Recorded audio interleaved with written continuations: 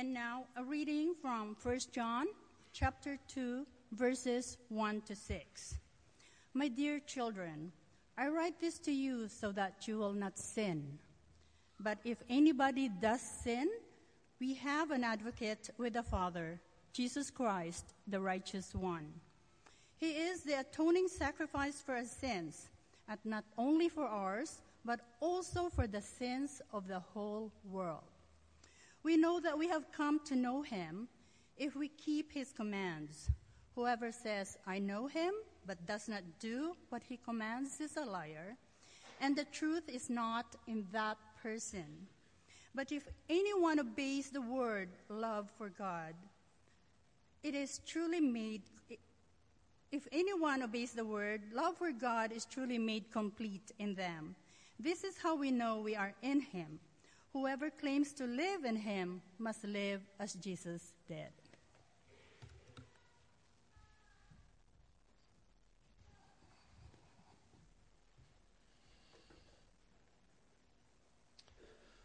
Thank you indeed, Wilma. Thank you for sharing on behalf of the Filipino community. And it's our joy to be part of the disaster relief in the Philippines these days. I know we're all thrilled to have a part in that. Let's bow together as we pray. Lord, thank you for this morning. Thank you for relief that is coming to the Philippines these days. And Lord, we pray that you'll continue to speed it forward, and that those that are severely injured will receive medical help. Those that no longer have a home to live in will have some kind of temporary housing. Those that are still looking for people to come to their rescue and aid will find that there are people coming quickly these days. Thank you, Father, for the small part that all of us here in Canada can have in reaching out and trying to be part of the lives of other people. Now we thank you for your word this morning. It's precious to us. We are so grateful for it, Lord. And as we take some minutes to study your word this morning, God, we ask that you would just come in your power and in your fullness and in your joy and make these truths applicable to our lives, Lord, so that we might leave here this morning with a strong sense, God, that you have spoken deeply into our hearts. In the name of Christ, amen. Well, we're in 1 John. We have arrived at chapter 2. Certainly not traveling at breakneck speed these days, but this is a good word from the Apostle John. John, the author of the letter, is a senior citizen. I was going to say probably at least 80 years of age, and then as I read again this week, I had to readjust that, and probably at least 90 years old, a man who could have pulled his carriage over to the side of the road, or kind of built a little villa close to the Aegean Sea and announced, I'm done. Somebody else has to take over. I'm retired. I pulled my load, and get me to the beachfront and get me a few good books and just turn off my email. I don't know if the machine is working there or not. Is it? Oh, there we go. Thank you. You give me little clues when you put that up there, so thank you. But John never even thought of the word retirement. It wasn't even in his vocabulary.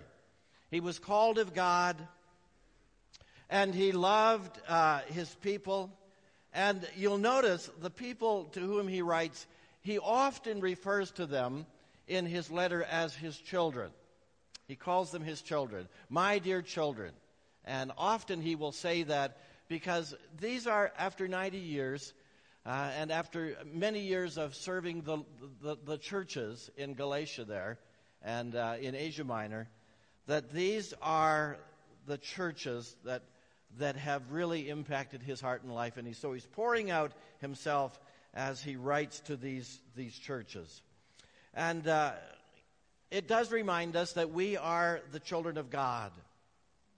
And even though our bodies age, we're still children at heart all through life. And I think that's because the Spirit doesn't age. But regardless of our age, we're all just kids at heart. We just get bigger, but we're all big kids at heart. We tend to never outgrow some things. Most of us love a good story. Most of us like parades and boat rides and ball games. Not everybody loves golf, and that is sad, but some people love soccer and basketball and football. And most of the games in life, really were made for kids. But professionals came along and said we could make some money in that. So we have Major League Baseball, and we have the NBA, and we have the NHL, and we have the NFL, and we even have the CFL. And Regina today, of course, is thinking it struck it rich. Their city is full of visitors, and you can hear the ching, ching, ching, ching way out here in Edmonton. And Saskatchewan finally made it to the Grey Cup.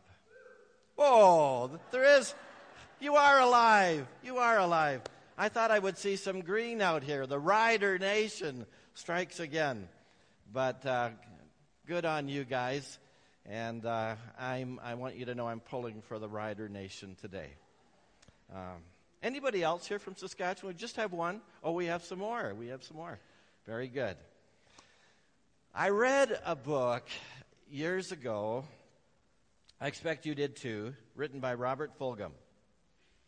All I really need to know, I learned in kindergarten. And he wrote it way back in the 1980s. And we all love it because it was aimed at the child in each of us. And he gave us some good reminders about how to travel through life. Some basic stuff, like share everything, play fair, don't hit people, put things back where you found them, clean up your own mess, don't take things that aren't yours, wash your hands before you eat, and I love this one, flush. Some basics.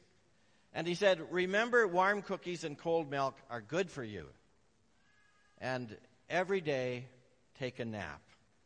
That sounds like a great idea. Just hold on that one for now. But every day, take a nap. And when you go out into the world, watch for traffic. Hold hands and stick together. Isn't that great advice for living? Pretty good reminders. Well, this morning I have another half dozen great reminders for you from 1 John, chapter 2, verses 1 to 6, the section that Wilma just read for us. Now remember, these words are to children,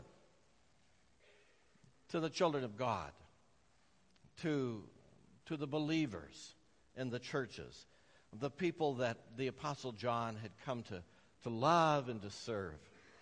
So first of all is try to stay out of the weeds. That's the first reminder. Try to stay out of the weeds.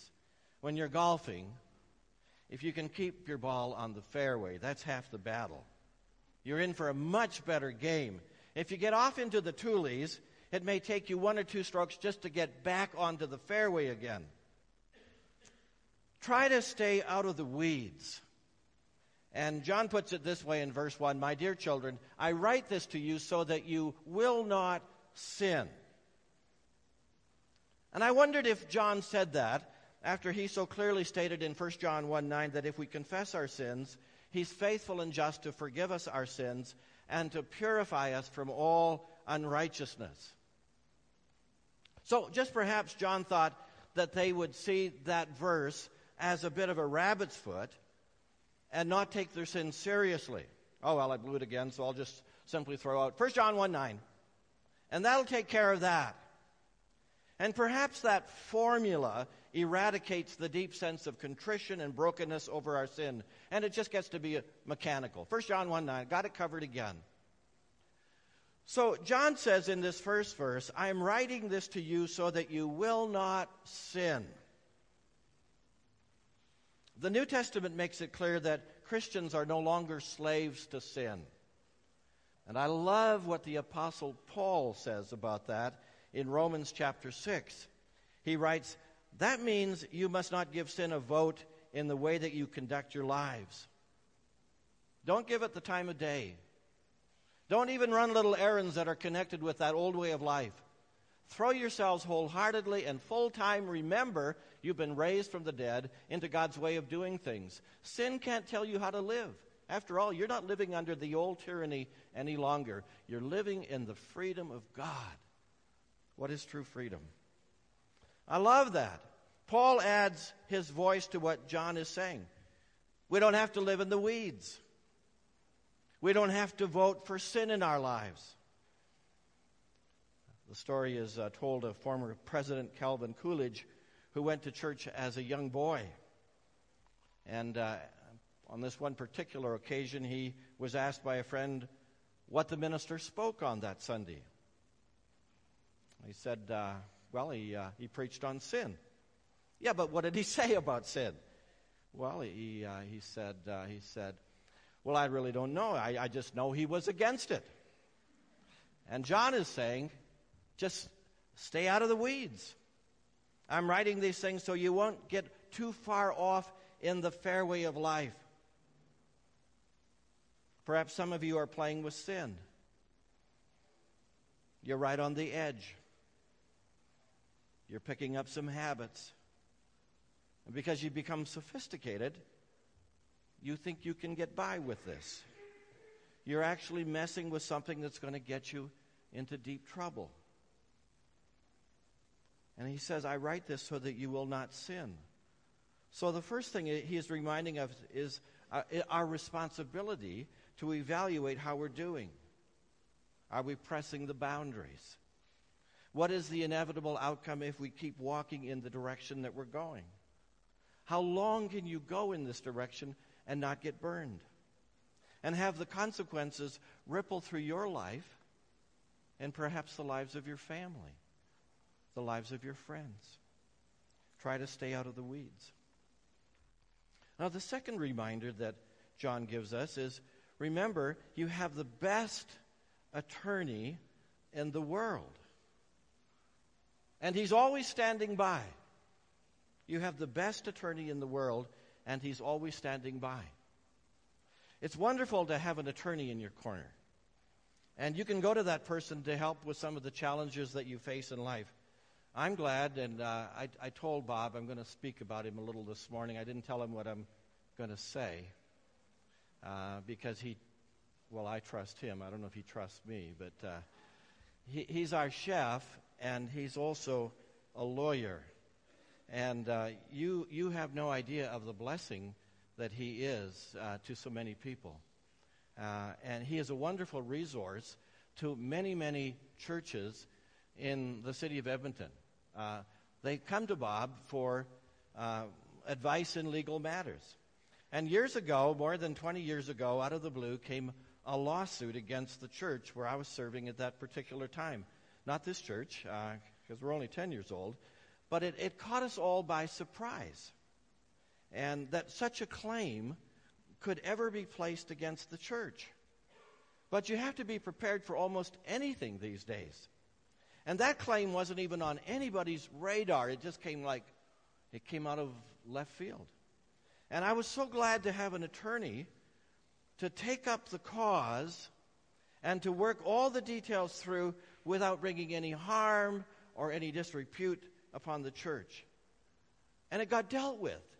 And the stress that I carried with the situation was simply handed over to the attorney, and he took it and he ran with it, and what a blessing. It was marvelously resolved without any pain to the congregation. In fact, the congregation didn't even know about it. Now listen to what John says. But if anybody does sin, we have one who speaks to the Father in our defense. Jesus Christ, the righteous one. He is the atoning sacrifice for our sins. And not only for ours, but also for the sins of the whole world. Wow. John says, stay away from sin, but if anyone sins, yes, he knows we will mess up. You're not going to make it from the beginning of the Christian life until the day you die without messing up. I've never seen anybody make it. No one makes it. We've all sinned. We all stumble and we all fall. And the verse could actually be translated, if anyone sins, and it will happen. I like that's really how it should be said. If anyone sins, and it will happen. I shouldn't confess this, but I'm afraid I'm hooked on the Rob Ford scandal in Toronto. I keep thinking any day now this drama is going to end, but it just keeps getting more theatrical. So actually, I find myself wanting to get home at night to see what's the latest. It's like Survivor. And find out what the next episode is. You know, people seem to love the television shows and movies where the focus is on crime and trials and bringing people to justice. Thousands avidly follow the latest high-profile trials, and it's become a form of entertainment. But there is a courtroom in heaven that dwarfs all of the law courts of our country and all of every other nation. It's the law court in heaven. And God the Father is the judge.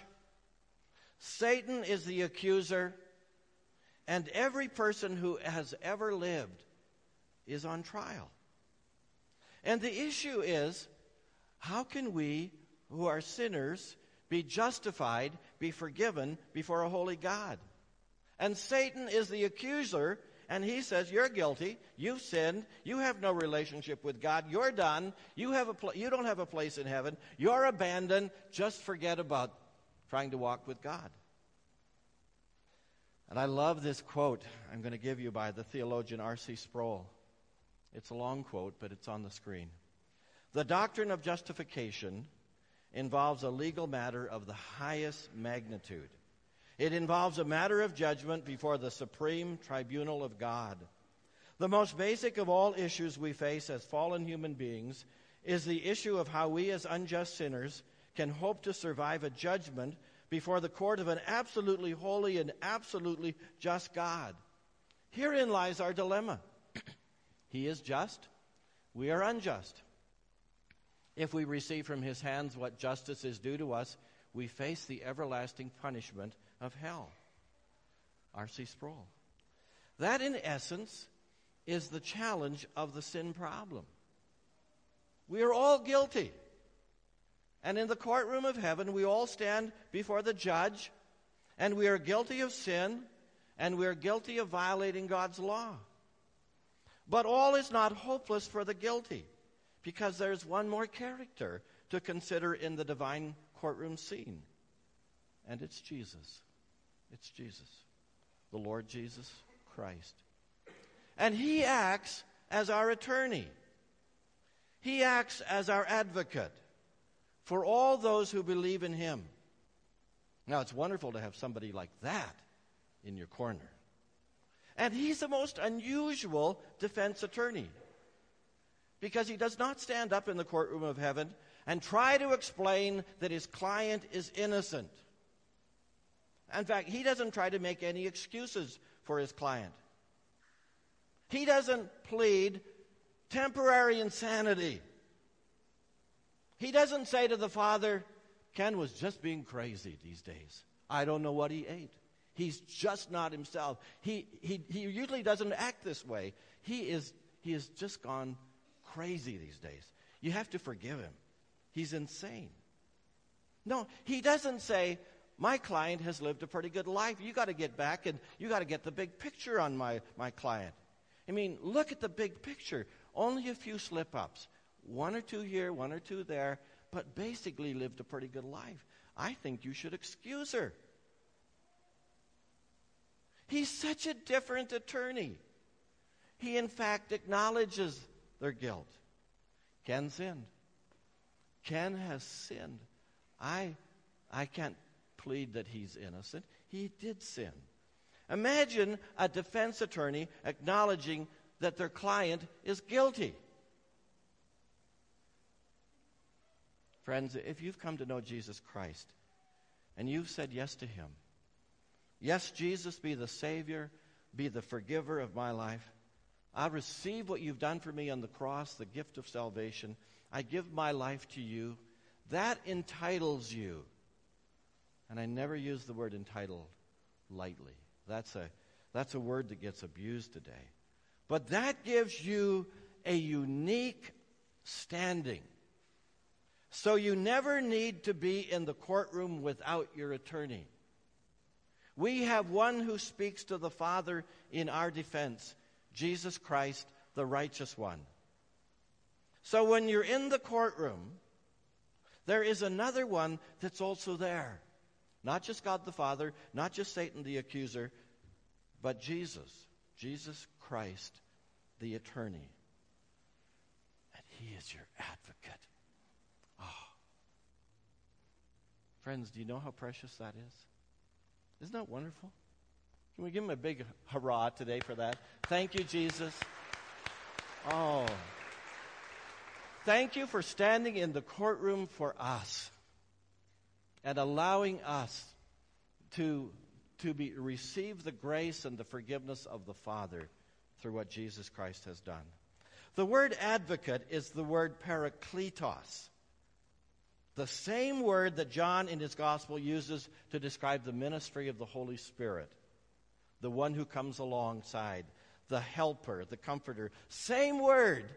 And in this context, it's used in a legal setting. And here, Jesus is the advocate, the one who comes alongside. And what an advocate he is. He completely understands our human weakness because he came to earth as the fully human Son of Man. He accepts as clients only those who confess their sin and their desperate need to receive him as Savior and Lord. And he becomes for them the advocate who always gains acquittal for those who trust in him. So you will always win if you have Jesus as your attorney. You never need to worry about being in the courtroom of heaven and losing. You will always win when Jesus is your advocate. It says he is the atoning sacrifice for our sins. And not only for ours, but also for the sins of the whole world. I mean, there is so much. You that have studied this verse, there is so much in this word, atoning sacrifice. Some translations use the word propitiation. Perhaps you're reading that this morning. Or the word expiation. The New International Version translates it atoning sacrifice. That is well said. Which brings us back to an Old Testament understanding of the way that sin was dealt with and forgiven. The blood of the sacrificed animals was sprinkled upon the mercy seat. So the life of an animal is sacrificed on behalf of the people. And the substitution is what atonement means, a covering. There's a covering that is placed between the people and the Lord, and there is atonement. There is a covering. And our sin doesn't need to be denied. It is real, but the covering is there. And the covering, of course, is the blood of Jesus Christ, who brings us forgiveness. He has covered us. He has covered us with his blood. So in this heavenly courtroom, the advocate, the divine attorney, steps up and he advocates for the client, you and me, and he says, my client is guilty, but I have paid the price. They are covered with my blood. And when the Father hears that, he is satisfied. And he says, then case dismissed. Then case dismissed. And here's a reminder that God loved the world so much that he gave his Son. So John says, not only for our sins, but also for the sins of the whole world. And I love that too. I love that too. I love that in El Salvador, there are people who are coming to find Jesus Christ. And that their sins are covered too when they come to faith in Jesus Christ. And I love that it's what's happening in the Philippines now, in this terrible tragedy, that as people reach out and say, Jesus, I need you. Take control of my life. That God is touching them. And in Russia and in Europe and in every part of the world, the message doesn't change. There are no boundaries for our sins, but also for the sins of the whole world. So reminder number 2, remember you have the best attorney in the world, and he is always standing by. And then the third test is, remember the test of an authentic Christian is pure and simple obedience. I mean, how do you know if somebody's a real Christian? Is it because of the little fish sticker on somebody's bumper? Oh, they're a real Christian, and they're going 130 down Anthony Henday? Is it that they don't use bad words, or they go to church a lot? We would say that a real Christian is someone who has accepted Christ as their Lord and their Savior. And that sounds pretty definitive. But is that all it takes? Praying a prayer, raising your hand in church? A lot of people describe themselves as Christians. But how do you know if someone really is a Christian? How do you know if you're a Christian? Now look at this verse 3. This is really helpful. We know that we have come to know him if we obey his commands. We know that we've come to know him if we obey his commands. That's the real test. We can talk a lot, but the test is the obedience.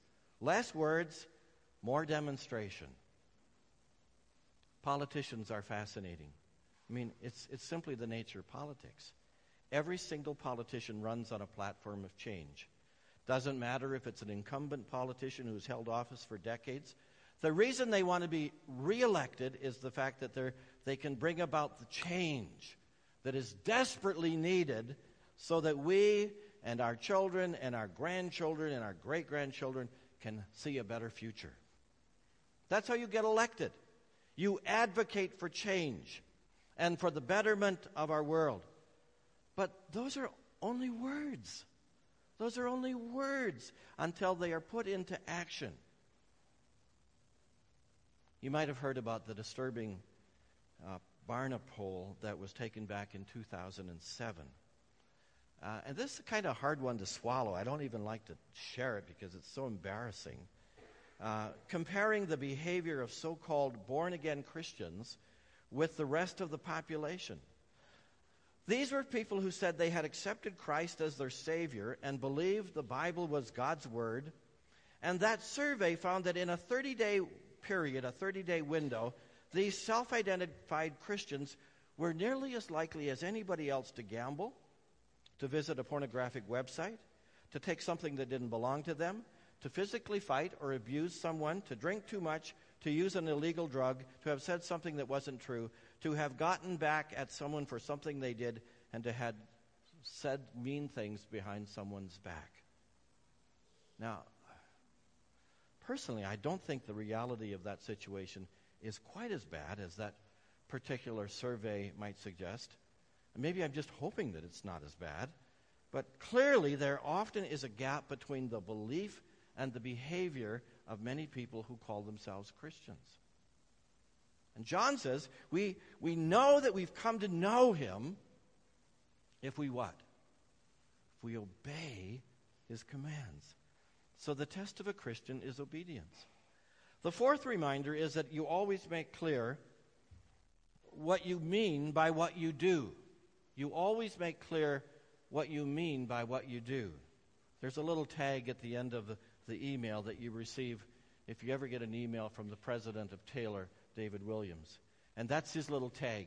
You always make clear what you mean by what you do. I thought, that really fits in 1 John. No matter what you say, your actions tell the real truth. So John says, the man who says, I know him, but does not do what he commands, is a liar. And the truth is not in him. Wow. The man who says, I know him, but does not do what he commands, is a liar. And the truth is not in him. If you want to have a little fun,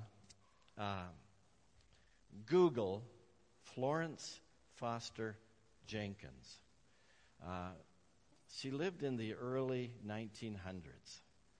She was a soprano, loved to sing, especially the great operatic classics. She inherited money when she was in her 50s, which funded her musical career. It wasn't long before her popularity skyrocketed, holding annual recitals at the Ritz-Carlton in New York through the 1930s and the 1940s. But as one writer puts it, history agrees with hand held over its ears that she couldn't sing for sour apples. Jenkins' nickname behind her back was the tone-deaf diva, or the terror of the high seas. The writer adds that if you ever hear one of her old recordings, all you'll hear will be squawks and squeaks and barks. But get this, she didn't ever grasp that she was bad. When people laughed and hooted as she sang, she took it to be delirious enthusiasm for great music. She thought they loved her and her music. Now, I would only share this because it's recorded in history, and not to be negative. But this is kind of the story and the lack of perception that was in her life, and what she got written up in Wikipedia for this fact that she completely missed it. And what can you learn from Ms. Jenkins? People will say, doesn't matter what you believe, so long as you're sincere. But it does matter. Belief must match reality, or it's laughable. It's a delusion. Your actions will always tell the real truth about the situation. Have you ever been around someone and you know that instead of them being honest, they're stringing you a line of stuff, and they're just blowing hot air? And inside you're saying, get real, come down to earth, get real, be honest, I don't buy it. But you're looking at them, listening to them. See, we can come up with all kinds of excuses to say, this is where I'm coming from, this is really where it is, this is my situation in life. And we try to use our words to justify, but when it's all said and done, it's our actions that reveal the truth. Number 5, remember that our obedience reveals how much we love our Father. Remember that our obedience reveals how much we love our Father. Verse 5, but if anyone obeys his word, God's love is truly made complete in him. But if anyone obeys his word, God's love is truly made complete in him. My brother and I learned to drive on the farm. Lots of space. You don't run into anybody else. Just get out in the back pasture and go. So we learned to drive the tractor and the trucks and so on without any fear of damaging another vehicle.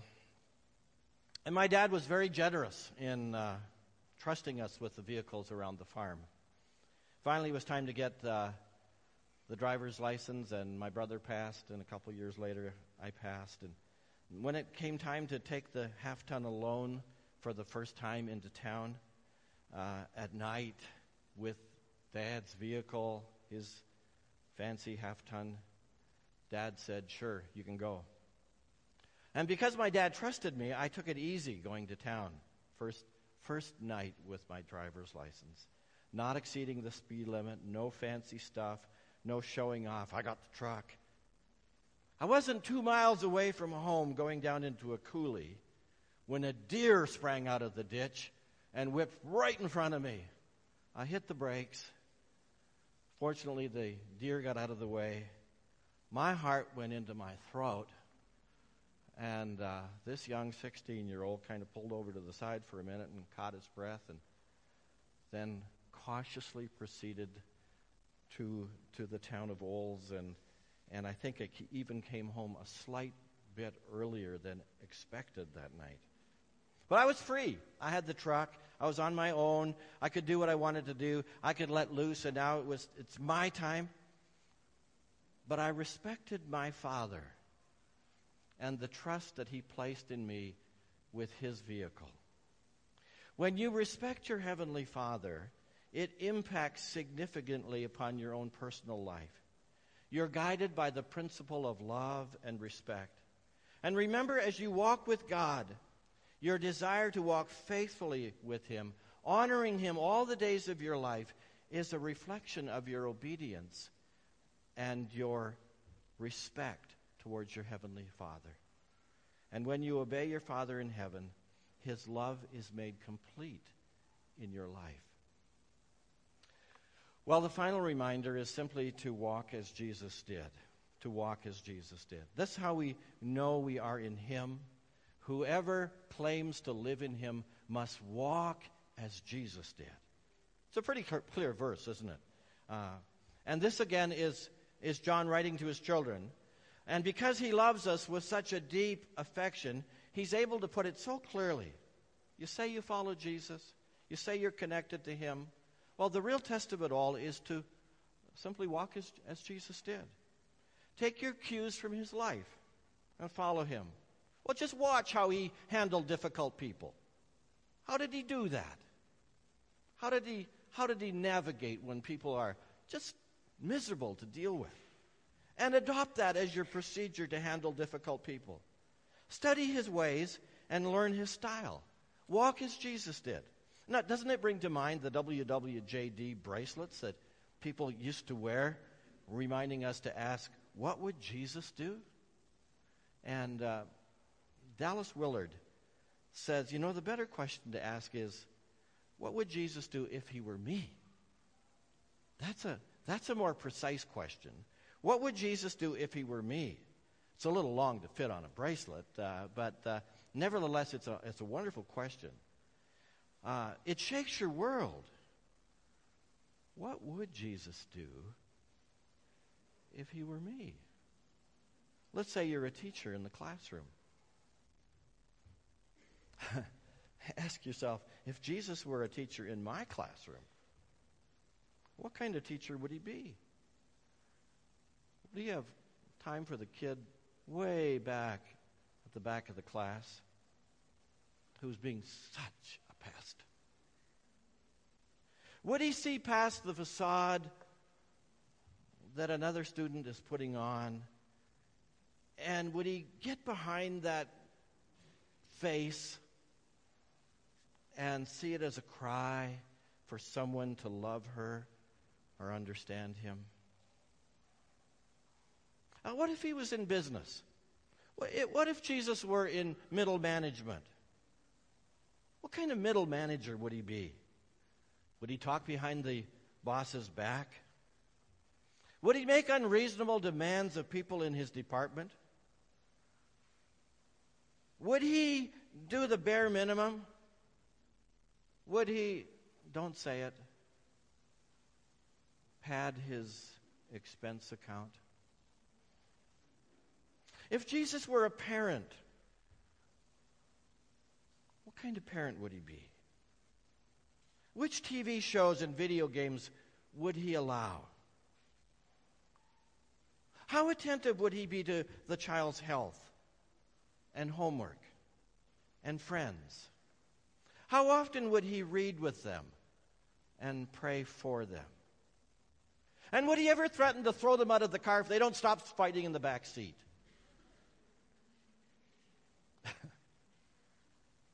I can see it. How would Jesus live your life if he were you? And I began to think about that for my own life. I was suddenly very aware of my own selfishness.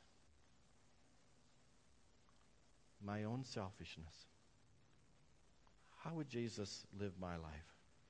That's a question worth thinking about. That is worth the time to... It might even rewrite your job description for yourself.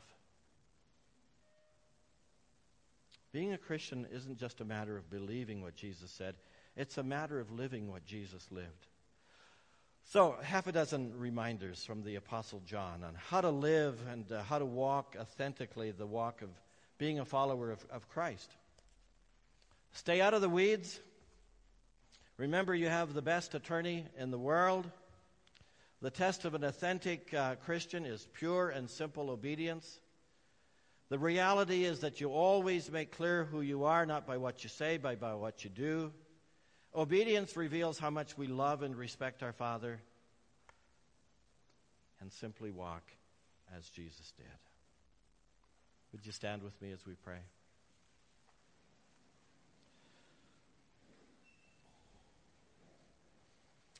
Lord, it's such a privilege to be your children. We feel like, although that letter is 2,000 years old, it just still speaks so clearly to us today. Thank you that we're those little children, and we're just big kids. And Lord, I pray that we will have hearts like children and be very pliable and open to you and to the things that you're doing. Thank you for loving us as you do. Thank you, Lord, that you want us to not just merely be hearers of the word, but doers of the word. So teach us again today, and remind us again today of the value of being obedient children of yours. How much joy that brings to the Father. How much joy and fulfillment that brings to our own lives. So, Lord, where we've gotten off into the weeds, forgive us. Thank you indeed for 1 John 1:9. Thank you most of all for the attorney who stands in the courtroom of heaven and advocates for us. Oh, we're so grateful for that today. We're so grateful that by your covering, Lord Jesus, we have been forgiven. And we have been presented towards the Father, before the Father as holy. We are so thankful. And we love you, and we are blessed to be your children. In Jesus' name. And everyone said...